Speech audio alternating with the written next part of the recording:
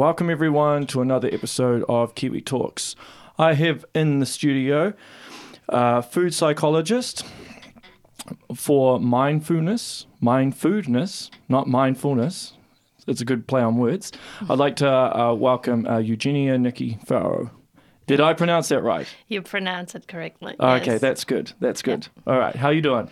I'm good, thank you. It's great to be here. Yeah. So tell me how you started this thing off, the journey of it all. It's quite a long story, but I'll try to keep it... That's all right. It's a long podcast. Short. Okay. Short but relevant, I guess. So I had an eating disorder. So it started about when I was 15, 16 years old. And throughout my, I guess, teenage life and up until late 20s, I was on all sorts of diets and kind of always had, I guess, this feeling that I always felt different. Mm-hmm. I felt I never belonged where I was. I kind of tried to, I had friends. I was never lonely as such, but I always felt very odd and very different. And at some point, probably, when I was 15, 16, I started losing weight, kind of going on these diets. And when I was losing weight, girls around me noticed it and gave me compliments and asked me, oh my God, you have a thigh gap. How did you do that? And what are you eating? And what is it that you're doing? So I got a lot of attention. Right. And in my little mind, that felt like, ooh, I belong now. They notice me, and I guess that's how it got worse and worse for me. And then when I came, that was when I was living in Germany. And then when I came to New Zealand, I guess I had distance from all of it and decided that I'm going to be just myself and focus on myself and recovered from all of it. And throughout my recovery journey, I just made the decision that I need to help other people, in particular women, who are struggling with it. Because I was on kind of jumping from undereating, orthorexia, anorexia to binge eating, so which is on the other side of the spectrum. So I kind of had it all, basically. And so I could relate. And it was personal experience, but also, I guess, my background. I studied psychology. I then wanted to know more about nutrition, so I got certified as a holistic nutrition coach. Was trained in mindfulness, so kind of had that background as well.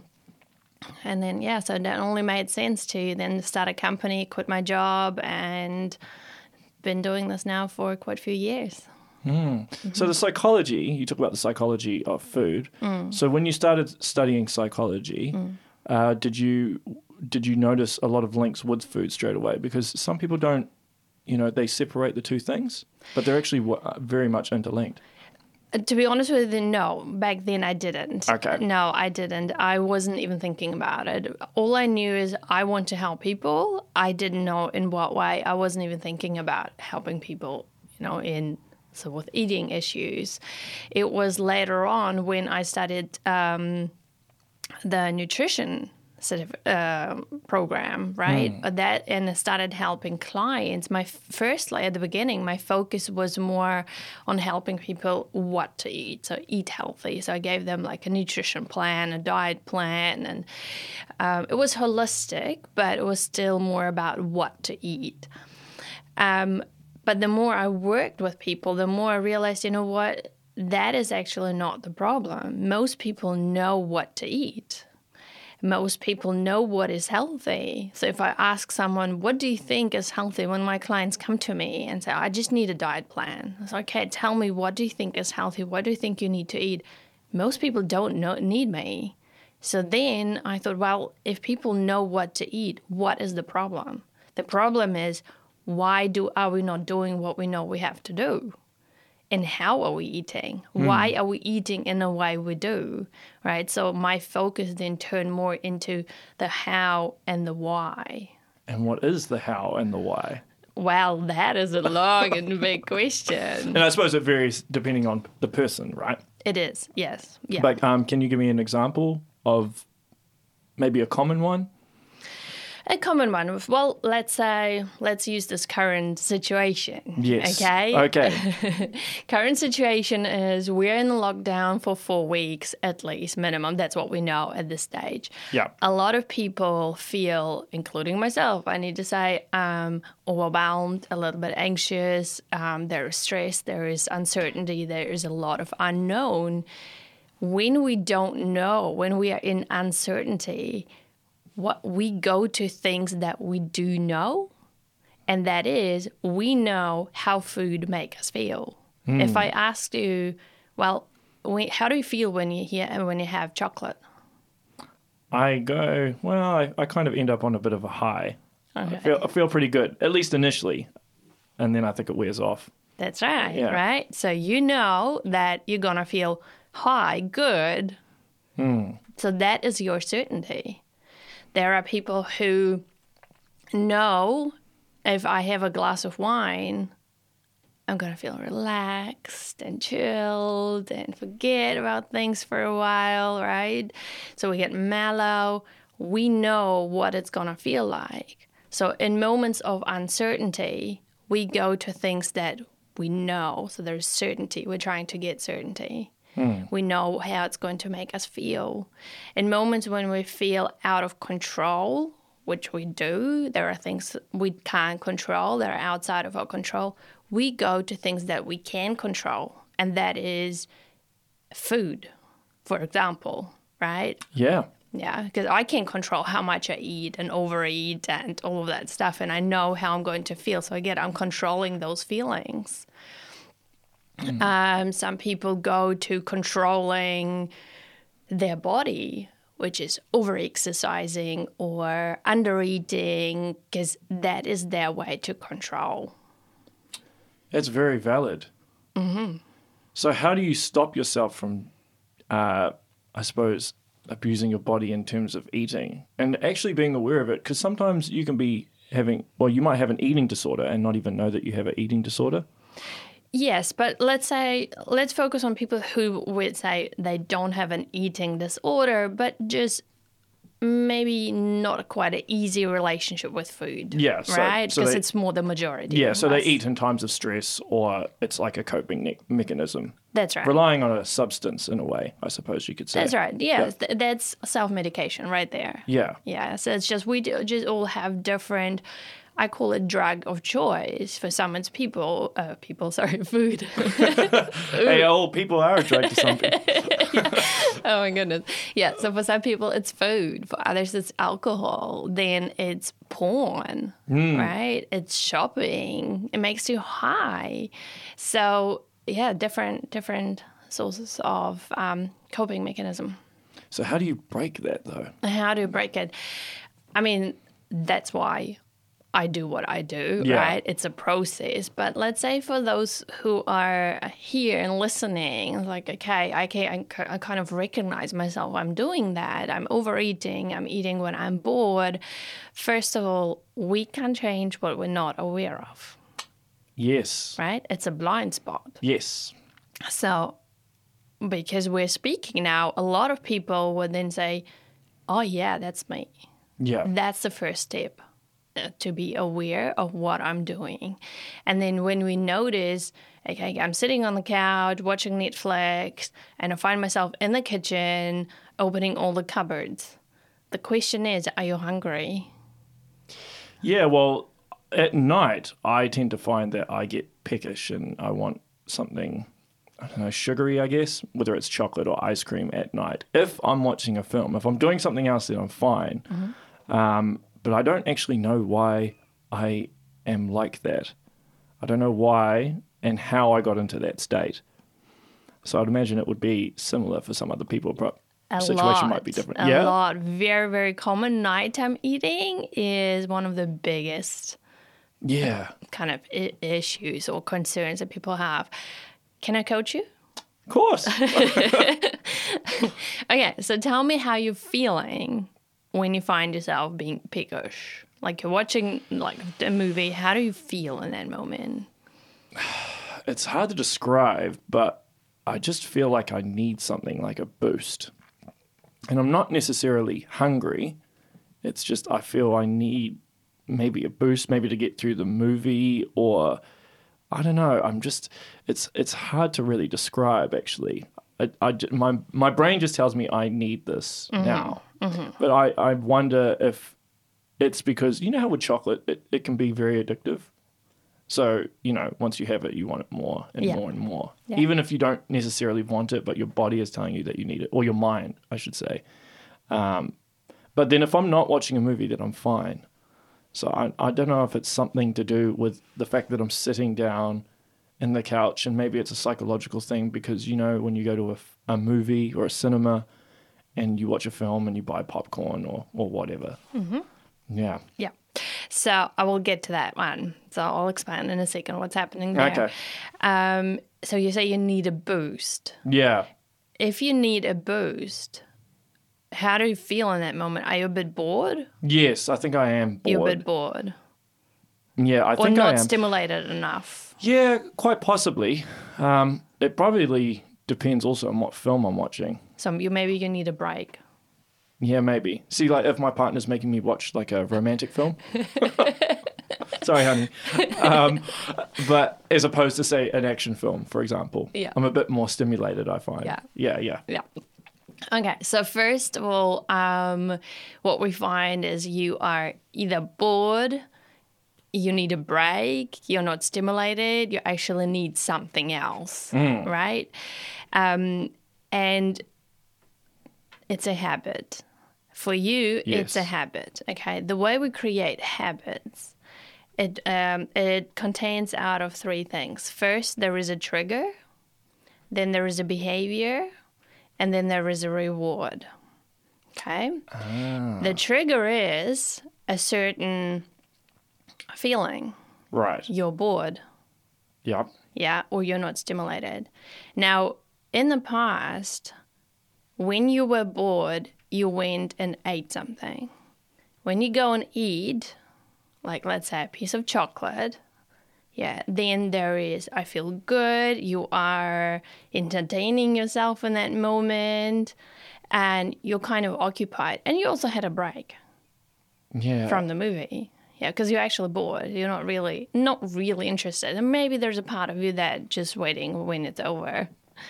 Well, yeah, possibly. And my mind can drift sometimes, and I'm often thinking about other things. Yeah. But you're not stimulated. Right. And then there is a reward. Now, we will not do something if there is no reward, if it doesn't meet a certain need. In this moment, you are meeting the need for entertainment or something else to do. If there is a reward, we're going to do that again. Next time when we experience that same trigger, so which is feeling bored, you learn that your mind remembers, I remember last time I was bored, I ate, I felt good, let's do this again.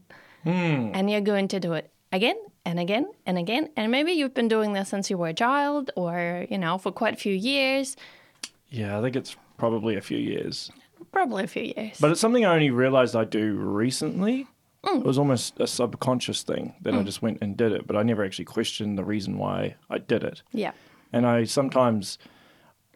eat too much. So say I'll buy one of those big Whittaker slabs, blocks of chocolate, right? And you should only really have, I don't know, a couple of pieces, but I'll smash the whole block, and then I'll feel sick afterwards. Yeah. And it happens every single time I do it. And I'm always like, why? And even my flatmate is like, why do you do that? You know you're going to feel sick afterwards, but yet I still do it. Yeah.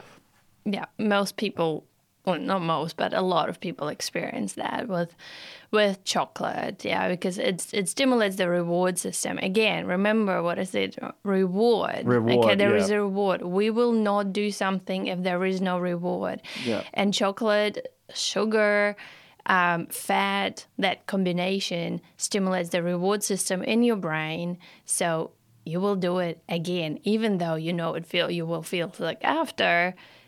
But as humans, we always seek pleasure naturally. We always do that, Yeah. even there is no a negative consequence. Yeah, that's why I said, like with alcohol, you get drunk, you know how you're going to feel next day, but the reward feels like it's so much more important in that Yeah. moment. So it's the same with chocolate. So I want to go back to your nighttime eating. So we kind of finish that. Because as I said, there are a lot of people who experience it. Yeah, it's a common thing. It's very common. Okay. Very, very normal. We naturally, I need to also to add to this. So first of all, there is a trigger, right? So there's Right. a certain sensation, certain feeling. But we also naturally tend to eat at nighttime because if we think back, back those times, at nighttime, that was a time when we gathered together. So our partners, our husbands, or came from hunting, and we all gathered. We spend that time together.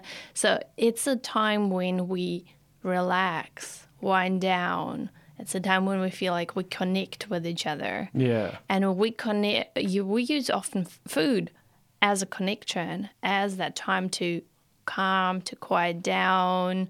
Right, so our brain again remembers, hey, you're gonna feel good if you eat this. Yeah. So it's the whole combination. There is a part of us, that will naturally want to eat a little bit more at nighttime. So you're aware of it now, right? Next time when you feel like, okay, I'm bored or I need a break, first of all, you can make a different choice. Yeah, you can maybe go and like have a stretch or have a glass of water or something like that, or not watch something that creates that feeling of boredom. Is there something like, say, tea? Do you think that could help stop the craving? Is there anything that you can take? I mean, I'm not talking about like drugs or anything, but like water or tea or something that can help kind of quench that need or that craving. Well, it gives you a break, right? Because Yeah. again, we're looking back. We always go back to what is the need and how can we meet that need in another way. And if you are bored, then I'll ask, well, maybe you can do something else. Maybe actually while you're watching TV, like for some people, they like drawing. They like knitting, so Yeah. there's something else that you can do in addition to that movie. Right. If you feel like I need a break, of course, go up and get a glass of water or tea or something like that. So you're also then occupied. Yeah, we call it oral satisfaction because you're then occupied. Your mouth is occupied. Yeah. And we again drawn to oral satisfaction because when we were little, we got a bottle until we fell asleep. Yeah, that's true. Right? So it always goes back to what is it that we learn? What is it that we connect with food? And that is soothing. Do you think it's a good idea to have dessert after dinner? Or do you think, so say, for example, if you grew up in a family as a kid and your parents, serve dinner and then every night they serve you dessert afterwards, do you think that can actually form the habit later on? Absolutely. Yeah? Yeah, absolutely. Because we are, what they say is by the time we're 30, we're just a bunch of habits, right? Yeah. So it's like just a combination of habits that we've created. And if we do things without questioning, like, for example, having dessert, you might even not be hungry after dinner, but you're not questioning. You'll forget about thinking, I'm actually hungry. Do I actually really want that? I don't think there's anything wrong with dessert after dinner, but just be aware. Make a mindful and conscious decision. Do I want that? Is that really what I want? And how much do I want of it? Yeah. I also know for myself, I have a very addictive personality, so I can really get into things. And so if I develop a habit, I kind of feel sometimes I don't actually ever stop a habit. I just replace one habit with another habit. I'm not sure if you think that's the same thing for everyone, maybe, or do you think some people are just different in terms of their habits and how their mind works in terms of I think we all have habits. Yeah. I think, as I said, I think we're just a bunch of habits. But when does something altogether. go from being a habit to an addiction? That is, I guess now we talk about definition. What is a habit and what is an addiction, Yeah. right? I don't have the dictionary in front of me, but for me personally, addiction is a habit turns into addiction is when it starts taking over your life. It starts controlling you instead of you are in charge.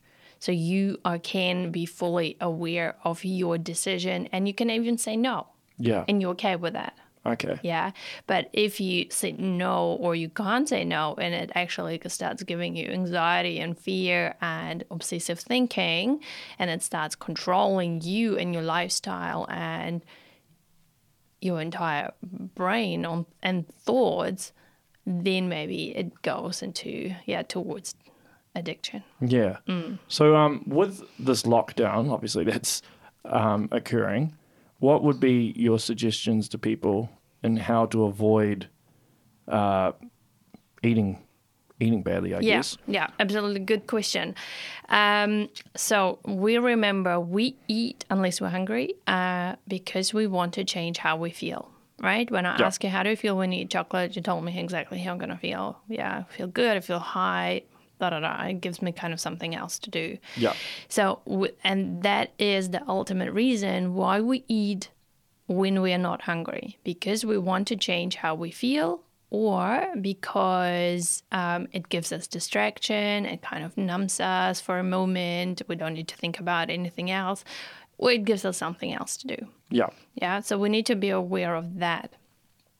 That means if this is what I'm trying to do, I'm trying to change how I feel, how can I do that in different ways? How can I do that in other ways? Now, how do you feel when you move or exercise? Well, I love it personally. Yeah. Sometimes I find it hard to have the motivation to do it. But say, for example, if I'm working, I won't ever come home after work. I'll go straight to the gym because I know if I come home, I will not go. Yeah. Yeah. So I always try and make sure that I go directly after the gym so there's no downtime for me. No time for my mind to be like, nah, you don't want to go. But how do you feel once you've exercised? Oh, I always feel great. Yeah. Always feel amazing. Exactly. So movement makes you feel good. Right. Okay? Now, we won't be able to go to the gym, but we can move at home. Yeah. Turn a song on and just dance. Like, have fun. Who cares if it looks crazy, because it's crazy times. Yeah. Exactly. Dance with your family, with your kids. Kids love it. Yeah. So that is one way to change how we feel. Movement, obviously, songs, dancing, even just doing yoga, or Pilates or HIIT training. There are so many YouTube videos that we can do. Yeah. So movement is one way to change how we feel. Yeah, as Tony Robbins, who is, I guess I kind of adore, says, motion creates emotion. Yeah, motion creates emotion. So movement creates different sense of feeling. It changes our state, and depending on the state, we then make decision what food we eat or what we do. Right. So, again, different ways to change how we feel. Another way to change how we feel, and I know I'm aware for a lot of people, especially guys, they probably think, oh my goodness, this is cheesy. But hey, it helps. Gratitude. If we think about what we're grateful for, it changes how we feel. Yeah. Yeah. I think that's something men need to learn. I'm sure about that. Yeah. Well, I think, because, some men think, no, I have to be the tough guy. Yeah. I mean, be a tough bloke. I don't mind that. But just be grateful for stuff, So for a moment, just actually think about what is it that you can be grateful for. And they did studies where they tested the waves of the heart and the brain. And what they saw is when a person is stressed and overwhelmed, the waves are all over the show. Yeah. So the brain waves and the heart waves, they were contradicting to each other. So while was up, the other one was down. So they were like, obviously people can't really see me right now, but it was going up and down in different direction. Then they measured the waves when the person was grateful, and they were fully aligned, one aligned with the other. Now, if those waves are aligned, we're going to feel so much calmer and so much more relaxed. That's why people encourage you to do yoga and meditation and things like that? That's right. Because that helps them align? Well, we talk about gratitude right now. Yeah. So you don't need to do any yoga right this moment. If you want to, like... But doesn't gratitude interlink with those two things usually? No, you can do yoga and hate it at the same time. Really? Okay. Good to know. Or some people, all they want is like they're in a yoga class and their mind is just racing and all they think about, I need to go and cook dinner and my family's at home. And, it doesn't mean that you're actually grateful to be there in that moment. So, but if you can do yoga, of course, it's great. Again, it's movement, right? It's relaxation. And that was my tip number 3, is doing something restorative. Something restorative, which can be deep belly breathing. So breathing in through the nose and out of the nose, really into the belly. Like on the count, maybe on 4, inhaling, have a pause on the count of 4, exhaling. So that, again, stimulates the parasympathetic nervous system. So that means it calms the nervous system down and we feel so much calmer. And that is where yoga comes in. But you can do the breathing, obviously, without doing yoga either. Would you recommend doing the gratitude thing and the breathing if you're sleeping or when you're trying to get to sleep as well? Like if you're struggling to get to sleep? Absolutely, because they're not aligned, the waves? Yeah, absolutely. My suggestion is always to do like 6 rounds. If you can go up to 8 rounds of deep belly breathing, that'll be great. When I say a round, 1 round is inhalation and exhalation. That is 1 round. Right. Yeah. Okay. But so if the exhaling and inhaling is the necessary thing, why do you think a lot of people don't do it? Or men specifically? I don't know, men or women. I think there is an awareness these days that breath helps us, but I think that still for a lot of people, they just think, breath, I breathe all the time. Like, why do I need to breathe? But the problem is that we breathe wrong, right? Yeah. We breathe shallow. We breathe through our chest instead of our diaphragm. When we're born, like when we look at babies when they sleep, it's their belly that's moving up and down. But later on, as we grow up, a lot of us then tend to breathe through our chest, through the chest. So that's the chest that's going up and down. That usually often signals to our brain that we are in fight and flight mode. And a lot of us are in the moment, right? That we don't feel safe, and a lot of us feel like I'm in survival. So that's where we go and hoard all sorts of stuff that we don't really require and get the empty shelves in the supermarket. Yeah. People are in survival mode right now, and therefore their breath will be really, really shallow. So we need to go really to those basic things. And I know some people just probably expect tell me something exciting. So go back to the basics. Actually just breathe. Deep belly breathing, diaphragmatic breathing, that will help you to get out of fight and flight mode and that survival mode, and send the signal to your brain that I'm actually okay, because you are okay. We're in a country where we're safe. There is food supply. There is everything available. Yeah. We just need to actually chill for 4 days. I mean, how amazing is that? We get to relax a bit. I think part of the problem is sometimes the balance between emotional and logical thought is not right as well.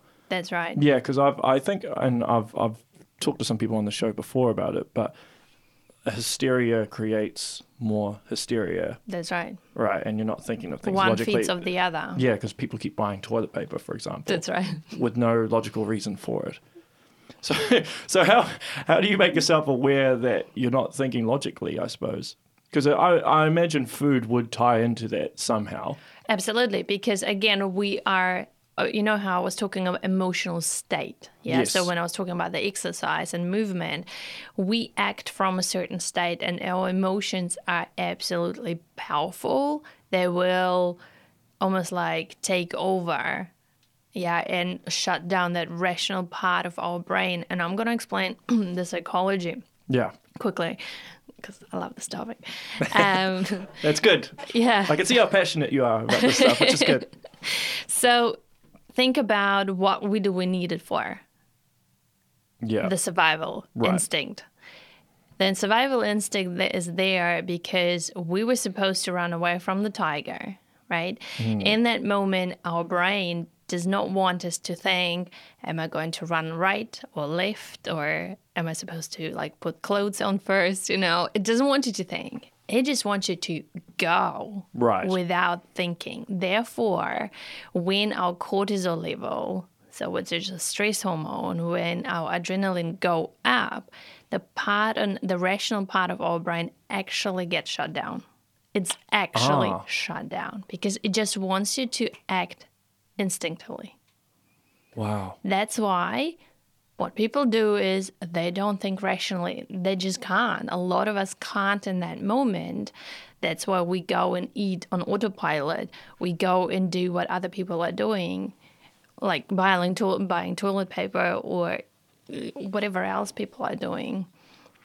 So that's why I'm saying, okay, if we know what is actually happening, that's why I don't blame anyone. It's not them. It's their hormones that are making them do it. Yeah. But we just need to be aware of it. And again, using those tools and techniques to get out of that fight and flight mode, bring our cortisol levels down, stress hormone. I was talking about the breath. I was talking about gratitude. I was talking about movement. All these things, they help us to do that. Yeah. And then bring the adrenaline down as well. And then we will be able to think more rationally because our brain is then functioning better again. Yeah, because obviously Jacinda's saying, hey, don't panic buy. But that doesn't help. Yeah, it doesn't help. No. Okay, so it's like telling you, don't think about the color red. Don't think about the color red. Yeah. What you going to do? Yeah, think about the color red. Yeah, because like if I don't do that, if I don't panic, they tell me not to panic. Well, first of all, how do I get out of panicking? And second one, if I don't panic, what else do I do? Like we need to have the tools and techniques. We need to know what to do. We only get, well, no, that's not true. We do get what to do. Yeah. So how do you stop yourself from getting into that state? Are you able to check yourself when you... Yes, I do. Yeah? Yeah. So because I said, like I said at the beginning, I have moments I feel overwhelmed. Of course I do. Just another human being here. Yeah. But I am very aware of that. So in that moment, I don't act. Yeah. I actually say, okay, I'm fully aware of my feelings and I allow myself to feel. I actually allow myself to feel. I sat down. In psychology, we would go talk about inner child. Yeah, there's this inner child in us that is scared right now. So in that moment, I'll just go, okay, how am I feeling? I'm scared. I'm overwhelmed. I'm a bit stressed. I kind of don't really know what to do. Okay, cool. Just sit with that. That's it. Yeah, so and then if I feel like it's actually taking over and I start breathing like, oh my God, I lie down. I tend to lie down if I can, if I'm at home, if I'm somewhere else walking around, I do the breathing because the breath is there. It doesn't matter where you are. It's always there for you. It's an anchor that is always there. So go back to that deep belly breathing and give yourself that time to calm and then say, okay, what from here? What would be the best decision for me to move forward with all the feelings that I'm currently experiencing? There's also some things that could probably add to that as well. Like say, I'm not sure if you've seen the movie Contagion. Probably. It's a film where basically a virus gets out and it causes mass death. And a lot of people, it's resurged in films being watched now, right? And I know a few people that have watched it, and then they felt scared after. And I'm thinking, why did you watch it then? Mm-hmm. Like they're contributing to their own fear in a way. But how do you stop them from? So say if they do the breathing exercise and they do everything and then they calm themselves down, but then they inadvertently go and do something that triggers the fear again. By researching something or looking at the news, because obviously everything's panic, all media headlines and everything's all panic at the moment. So do you think that's a key component as well, to be able to, because I imagine you do not do that. I'm not perfect. Well, again, I always say go back to the triggers. What is triggering you? Be aware of what is triggering you. If watching the news is triggering you, don't do it, or just give yourself like a minute or two a day, and that's it. Right. Don't kind of Netflix it, don't binge on it. Yeah. The same with social media. My suggestion is not to be on it all the time, or choosing what is that you're looking at. So be aware of the triggers, and if watching movies about those topics is triggering you, maybe it's not the right time to watch it. Yeah. It's like before going on an airplane. I would not watch movies where the airplane crashes. Yeah. Yeah, fair enough. But with some of your clients, do you find that their social media sits somewhere in there that's part of the trigger that makes them eat the way they do? Like when you trace it back? I think so, in particular for younger girls, when it comes to body image. Yes. That's where, that's a big trigger.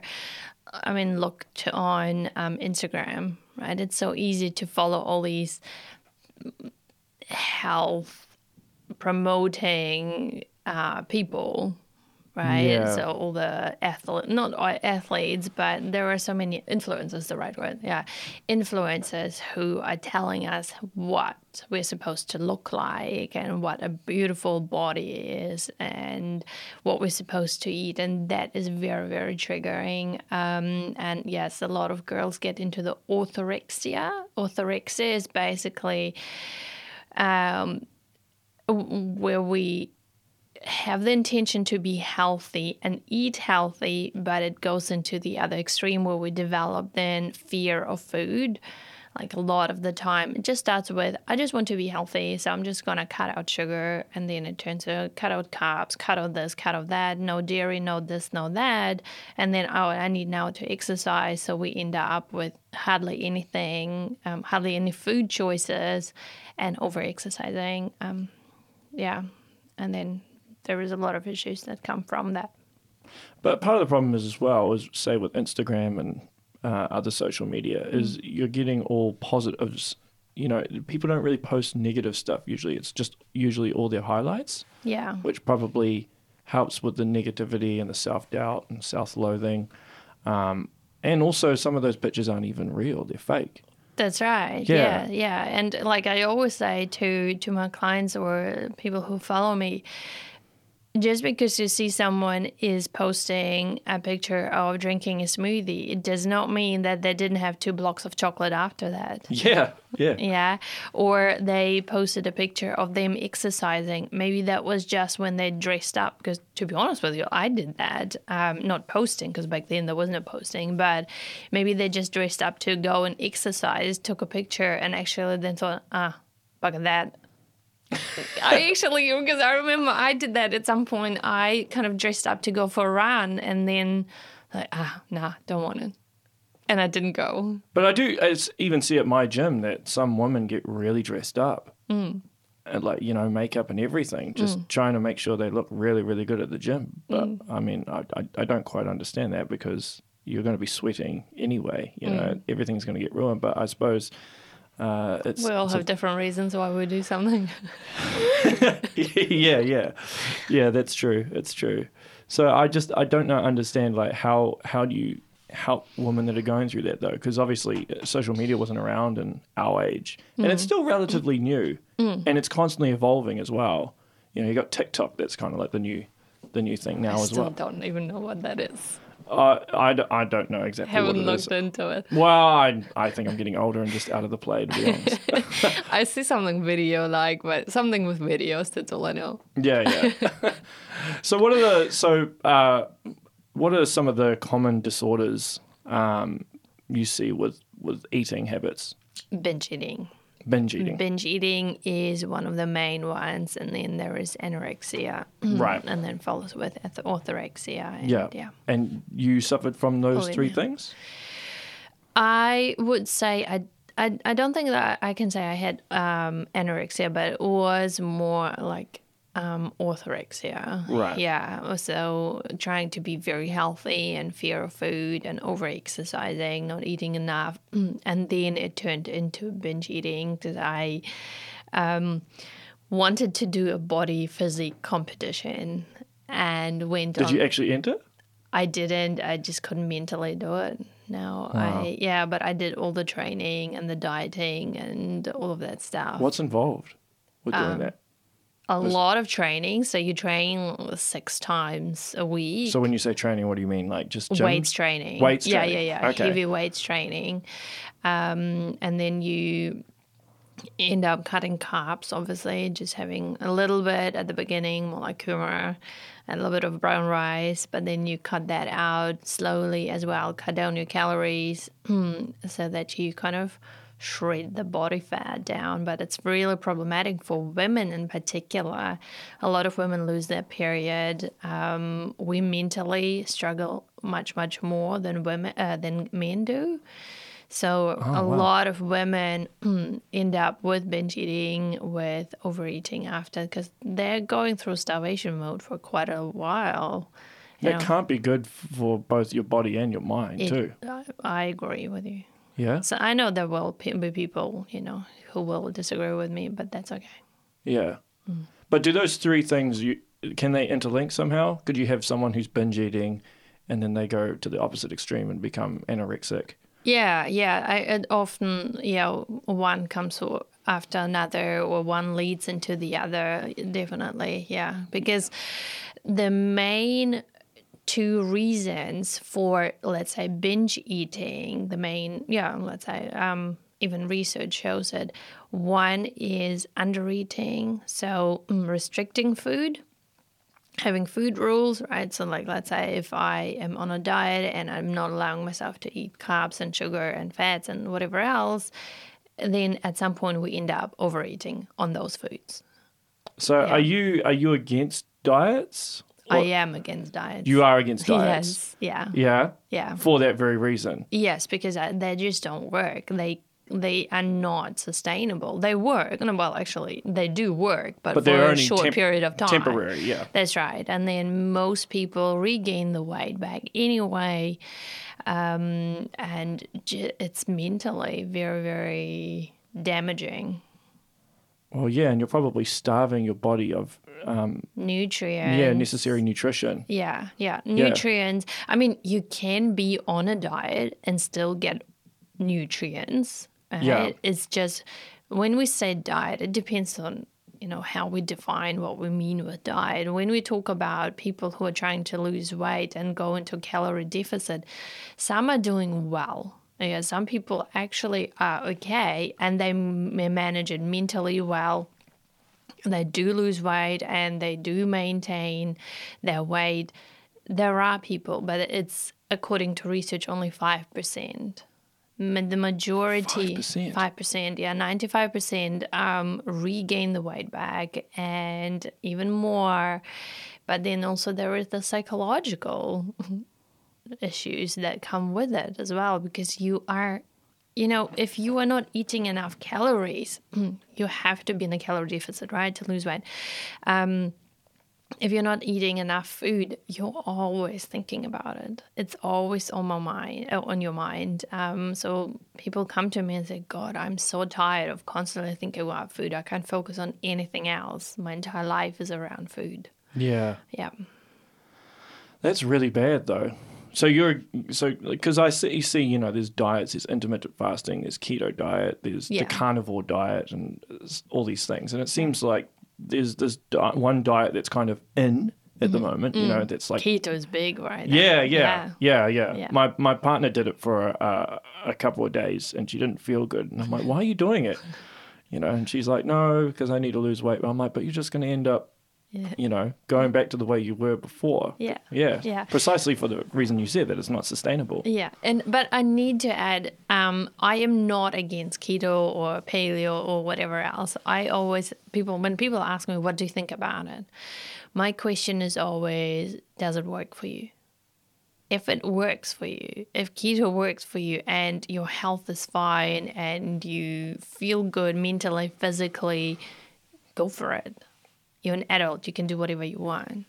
Yeah, that's right. But as soon as it doesn't work because you are mentally occupied and because it takes over your life, again, obviously that's not an addiction, but if something starts taking over your life and you can't make any sort of decisions outside of that way of eating, or you're constantly thinking about it, or you feel limited in one way or another, then maybe it's not the best way. Yeah. Then I would question it. But other than that, I have people who are very happy on keto and their health is fine. But then there are a lot of researchers who say it's actually damaging for our health. So, yeah, it's hard to say.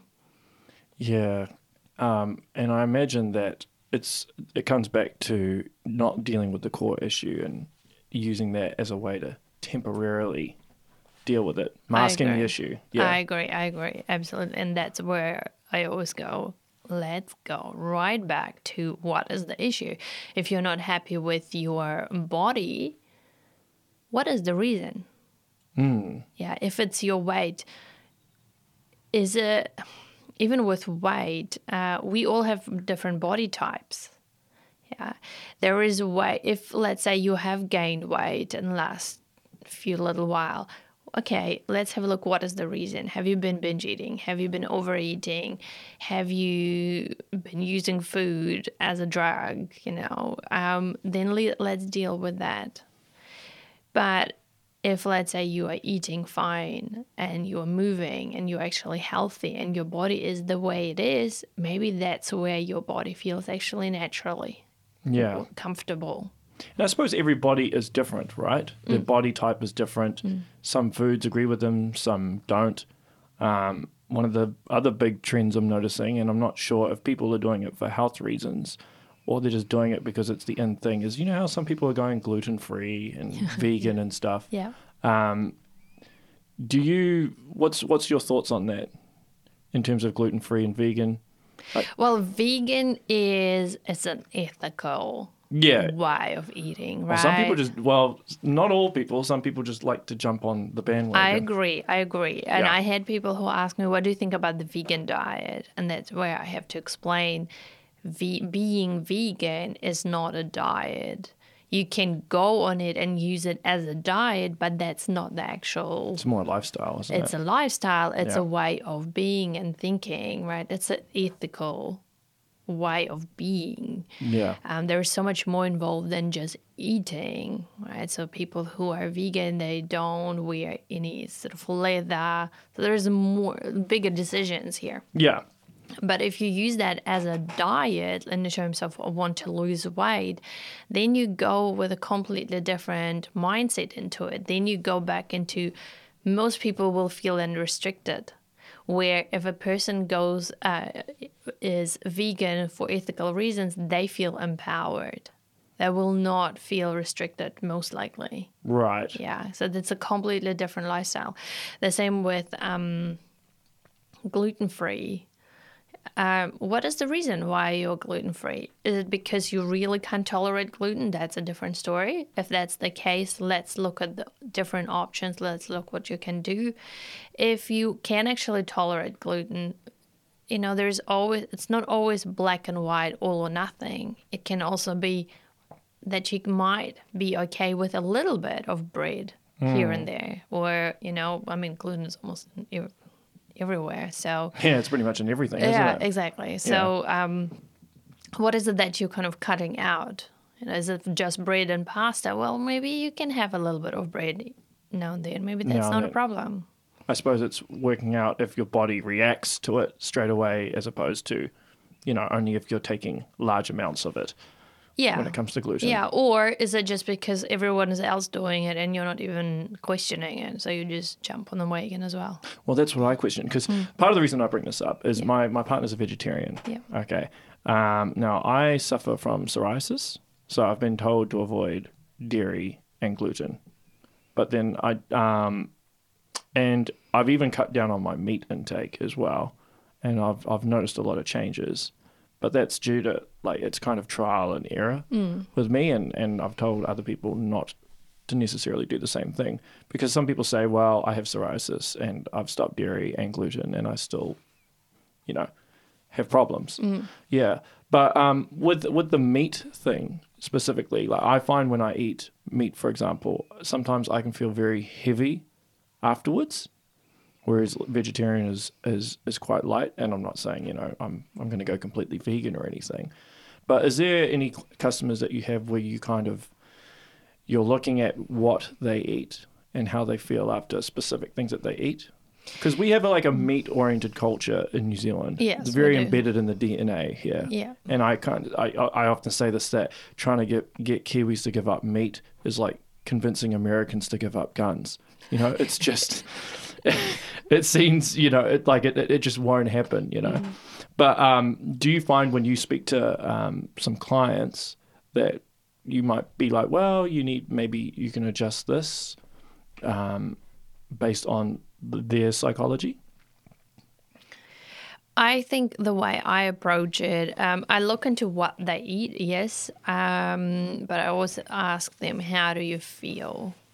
Like, for me, it's really important that they feel empowered. Right. So I ask them sometimes to write like a food journal, which is writing down how do you feel after eating certain foods. Right. So they learn to be fully aware of how they're feeling after eating certain foods. How long do you make them, like, how long's the journal? Oh, just 7 days is enough. Oh, okay, 7 days. 7 days is enough. But then also because I work with people for at least half a year. Oh, wow. Yes. Okay, that's a long time. It depends. Well, I suppose a long time in my head. Yeah. I thought it would be a month or something, because I suppose because, people usually do diets for a month. Yeah. So, okay. Well, that's why I work differently. Yeah. Because I don't do what doesn't work. That's what I'd say. True. Valid point. So, and I have tried working with people for less, like 3 months, or they just come for a session, or as long as they want. That doesn't work. So you lay it down to them when they first come in and be like, Yes. hey, this is a long-term thing. Yeah, so I say I want to go through seasons with you, Right. okay? Because at the beginning you will be excited, you'll be motivated, and that's a time when I don't need to do anything because you just do everything. And then after the motivation drops, then it's usually where people go, just bugger that. Right, I can't be bothered. I'm just going to the other side. So that's where our work starts. That's where we need to get right back, and then. So what period around that time does that happen? For everyone it's different, but you just mentioned a month. It's probably right. Probably a month. Yeah. Okay. Probably right. Right, Yeah. and just after the month. After the month, then we go back and it's like, okay, let's have a look. What's not working? What is it that we can do differently? What's the mindset here? What's the approach? And then that's why I work with them for half a year. And it's really what I have found. There is something that happens with 6 months. After about 4 months, people start thinking differently. They talk differently. Their language changes, and they just notice these huge changes. And now, don't quote me on this one because it's not research, it's my observation. I believe that's when the brain is actually rewired. On the 6 month period, I around believe about so, that period. around between 4 and 6 months. Yeah, because they just change. Yeah, the way they talk, think, do things. And that's why I said, you know what, I'm not going to be doing something that doesn't work anymore. So it's at least 6 months or a year. And I have people who've been working with me for over 1.5 years. Because, you start with one thing and it just goes into another and another. It's like a layer. It's just they notice if I can change this, then other things will improve in my life. And we just kind of continue. It starts often with food, and then it goes to other areas up into business coaching and relationship really? coaching. Wow. Yeah, it's a whole life. That's why I love my job. Okay, so it's same principles for anything, really. Yeah. Oh, okay, so you get some people like business coaching and stuff as well. Business coaching, relationships, anything. Yeah. It's quite exciting. Yeah. Business coaching, executive coaching is there as well. Yeah. Yeah. So do you ever seek help from any other people in regards to, because I had a life coach on here and she talks to other life coaches. So like as a food psychologist, would you ever go to another food psychologist? I would, and I must admit, so I am someone who believes we all need support. We all need support network. Right. Okay, so I always have, or I had a coach myself, a personal coach. I had a business mentor. I also have a psychologist. I don't go to my psychologist all the time, but she's there when I feel like, you know what, there's something that I want to talk about. And I don't want really to burden that, or I can talk to my partner about anything and everything, but there are things where I feel like a psychologist or a counselor or someone else or another coach is better, just to keep the emotions out of things, right? So I would go and see them. And not long ago, I actually went to my psychologist and I said, you know what, today I'm going to be talking about food, even though I am the expert, but I need actually, space to process some stuff, because in eating disorder, we never fully heal. We learn to manage it well. We learn to live with it. It's like an alcoholic. You will always be a dry alcoholic, right? For most people, they will always keep that difficult relationship with alcohol. So most people say, well, I can't have just one drink. So with an eating disorder, a lot of the time, you still get triggered from time to time. Yeah. So if funny, my partner's here. So if, let's say, if we've had moments where he would say something and it would just trigger me. So there was an example. He came home and he said, we had lots of plums here. Where are all the plums? And I said, well, I've eaten them. Oh, there was a lot of them. So my mind goes into, oh my God, he's telling me I'm eating too much. Am I eating too much? Those kind of things. Right. These are old stories. And that's a moment where, again, I go and I pause and think, wow, it's like, hello, haven't heard from you for a while. Yeah. Like, I differentiate my eating disorder from myself. I know when it's not me, it's those old stories. So I processed it and thought, this is interesting. Okay. And then a few days later, I spoke to him and said, do you remember when you came home and asked me about the plums? You asked me where the plums, we had a lot of plums. My mind is telling me, you are telling me I'm eating a lot of plums. Am I getting fat? That's the ultimate fear where it is going to. And then he said, oh, I don't care how many plums you eat. I was just actually worrying that you threw them out. Oh, right. So we had completely different stories here. Yeah. Right. I would imagine that would be quite a common thing in any relationship. Men and women think very differently. Yeah. But when would be because some people would probably go to a therapist, right? When more than likely they'd probably need to see a food psychologist, such as yourself. Don't you think? Can you please ask the question again? Like, how some people go see a counselor because they're having issues, they have an emotional issue that they're not dealing with. Yeah. But that could sometimes be food related. Oh, yeah. Yeah. Yeah. Right. So where would you know when to see a counselor and when to see a food psychologist? Because people wouldn't necessarily know. Right? That's right. Actually, that's right. I guess that's why I'm doing what I'm doing, which is creating awareness that there are people who exist. And a lot of people, how they come to me is they actually look for weight loss or eating disorders. Oh, right. And then they see, ooh, there is something like an eating psychology coach here, right? So that's how they just find me, or I create awareness through obviously social media and being published lots of articles and on Next and Good Stuff and Stuff and whatever else. But then there are people who actually, because I always ask them, how did you find me? And there are people who look for food and then psychology. Yeah, or Right. psychologist and then eating. Psychologist, weight loss, because I think people are more aware that there is things like that exist. Yeah. But I can imagine, that there are people who go to a counselor even though they have food issues. And a lot of counselors obviously are not trained in that. And that's why I combine, and I always say that, I combine psychology and nutrition knowledge. A lot of nutritionists don't have the psychology background, and lots of psychologists or counselors obviously don't have the nutritional background. So I have the both. I have the combination. Yeah, which is a good quality to have. Because the thing is, I told a lot of people that you were coming on here, Yeah. a food psychologist, and Yeah. they were like, food psychologist. Yeah. And every single one of them were, they were kind Eating psychologist is probably something.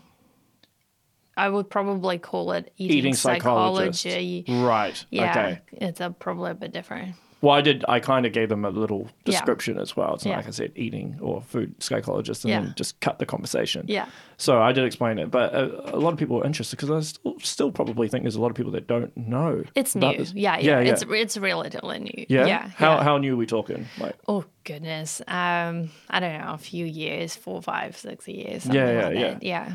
But it is a good thing because it relates to food. Food relates to the mind and vice versa. Yeah, It's incredibly important. That's what we I'm put in our excited. bodies. They say, I don't know if you agree with this, but like your gut is connected to everything. Yeah? You agree with that? I agree with it. Yeah. So what you put in your gut affects your skin, it affects your mind. Oh, absolutely. I mean, try to eat, please don't, but just try to eat like McDonald's or, really cheap takeaways for a week and see like how crap. you feel. Exactly. You will feel like crap. Yeah. That's why I hope really, I think takeaways are going to be shut down. So I really hope that a lot of people will cook their own food. Yeah, they will have to cook their own food. No more McDonald's for you, no more KFC. I think it's great. Yeah, it is great. It's a negative that can become a positive. You know what? And that's what I've been saying. So the last few days, I've been speaking to a lot of my clients. And I said, you know what? How can you see that as a positive? Yeah. Like, what can you get actually out of it? Yeah. One of my mentors said to me in the past, because I was organizing like an event, it didn't turn out as I wanted it to be. And she said, what if it was the biggest blessing for you? And Yeah, well, you don't know, do you? well, you can. You can just take that moment and think about it. What if, how can I use this and this time in a powerful way? Yeah. Yeah, it's a very, very important thing, I feel. Like giving yourself the ability to be able to change that mindset. Yeah, just change what you focus on. Yeah, totally. In terms of lifestyle and everything, we got this stupid fly in the studio that's really, really annoying me. I don't even know how it got in here. Anyway, I lost my train of thought there. So we're, in terms of this lockdown and everything, do you advise people to cook their own meals, use this as an opportunity to eat better?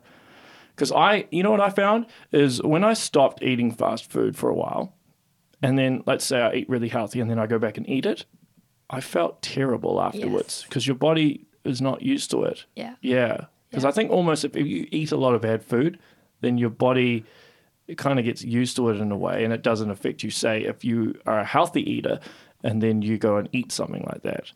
Yeah. Yeah. I mean, let's say someone who's always tired, they almost get used to that feeling. For them, it's a norm. Yeah. That's what they know. That's they're not even questioning it often. So the same is for someone who eats a lot of like takeaways. That's what they know. They're so used to this feeling that it's impossible for them to know what it feels like to be different. Yeah, Right? totally. How? So I think it's a great opportunity for people to, to explore and try different recipes and healthy recipes. And Any recipes you'd recommend? Oh my goodness! You know what? You probably will find it funny. I'm not a foodie whatsoever. You're not a foodie. I'm not a foodie. That's hilarious. Do you do much cooking, or does your husband do the cooking? I do most of the cooking. Okay. Yeah. Well, you are somewhat of a foodie then, if you know how to cook something. No, I eat, so we both are quite good with that. We eat for energy. We are so basic when it comes to food. Right. We don't really, I've never been a person who said, oh my God, I'm going to eat this and it's going to be delicious. I don't eat like that. I don't eat for joy or, because something is delicious. Yeah. I eat because it's going to give me energy. I eat food that makes me feel good. So which is most of the time veggies. We used to be vegetarian, vegan, but changed a little bit. So we introduced a little bit of meat again.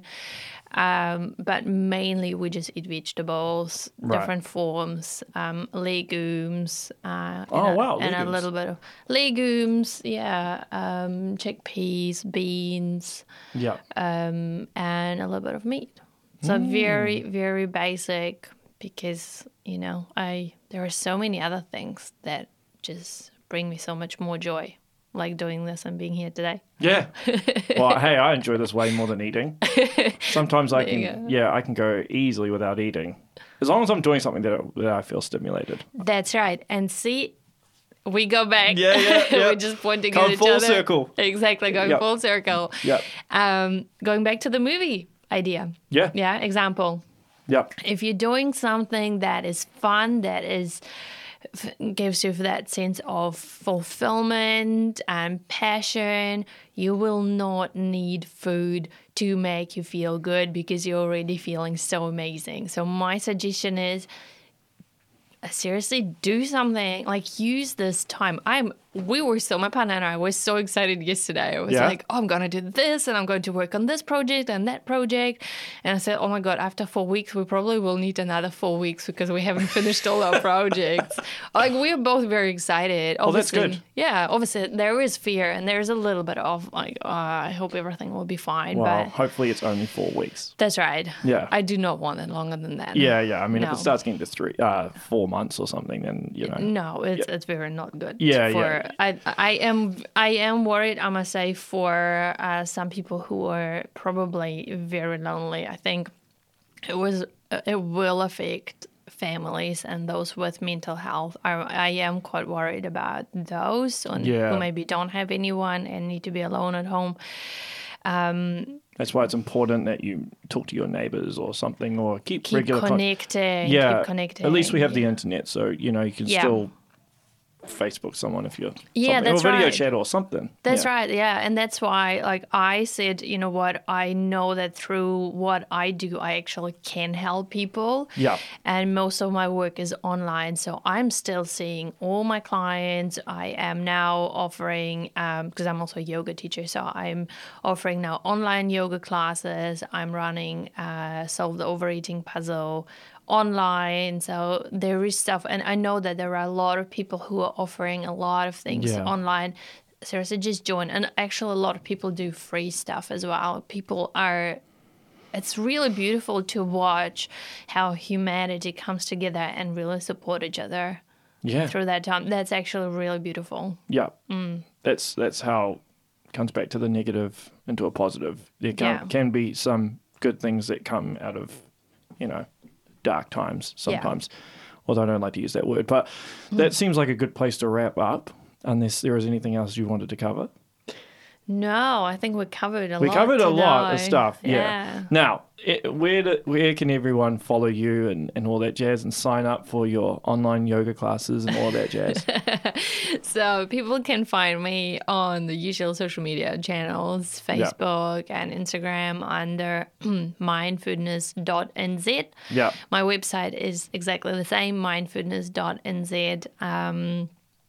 And so that's where I post kind of a lot of tips, a lot of suggestions in general, and also how to get through this time. And if people are interested in joining a free Facebook group, because I give a lot of support there as well, it's Finding Freedom with Food. Finding freedom? Or finding freedom? Finding freedom with food. Yeah, mindfulness community. Okay. So it's there as well. But otherwise, just go to Facebook, mindfulness.nz, and all the information is there as well. Cool. And I and I am connected to you now. So if I have You any are questions connected. or if I'm having problems, I can contact you. Absolutely. And I would, if it's okay, to mention the ebook. Yes. Yeah. So it's a free ebook, right? It's a free ebook, and the reason why I really wanted to mention is because there is so much value. I put so much into this e-workbook. I talked about quite a few overeating triggers today, right? Yeah. And in this workbook, I mentioned all the between 6 and 7 overeating triggers that I have identified. So the reasons why people overeat, and then also people can go into this workbook, identify what are their personal reasons for overeating, and then specifically I give tools what they can do depending on the triggers that they have. Like you had boredom today, as I said, or not being stimulated. That's one of the triggers. And then we also covered what are the things that you can do when that is your trigger. But I have identified this as about 6 to 7 triggers, and then also give suggestions what to do. So I can give you the link and people can download it for free. Yep, I'll provide the link on YouTube and Spotify and all of that jazz. Cool. Hey, thank you so much for coming. I've learned so much today. Thank you for inviting me. It was cool. Cool question. Yeah, I enjoyed these chats. I learned so much doing this. That's why I love doing it. Yeah, you're good at it. All right, everyone. Well, that's the show. Make sure you share, like, and subscribe. Stay safe during these 4 weeks. Definitely apply some of the stuff that Eugenia has mentioned today. And hey, you stay safe during those 4 weeks too. I will. Yeah, and enjoy your little projects. Thank you. Okay, that's the show, guys. Thanks. See ya.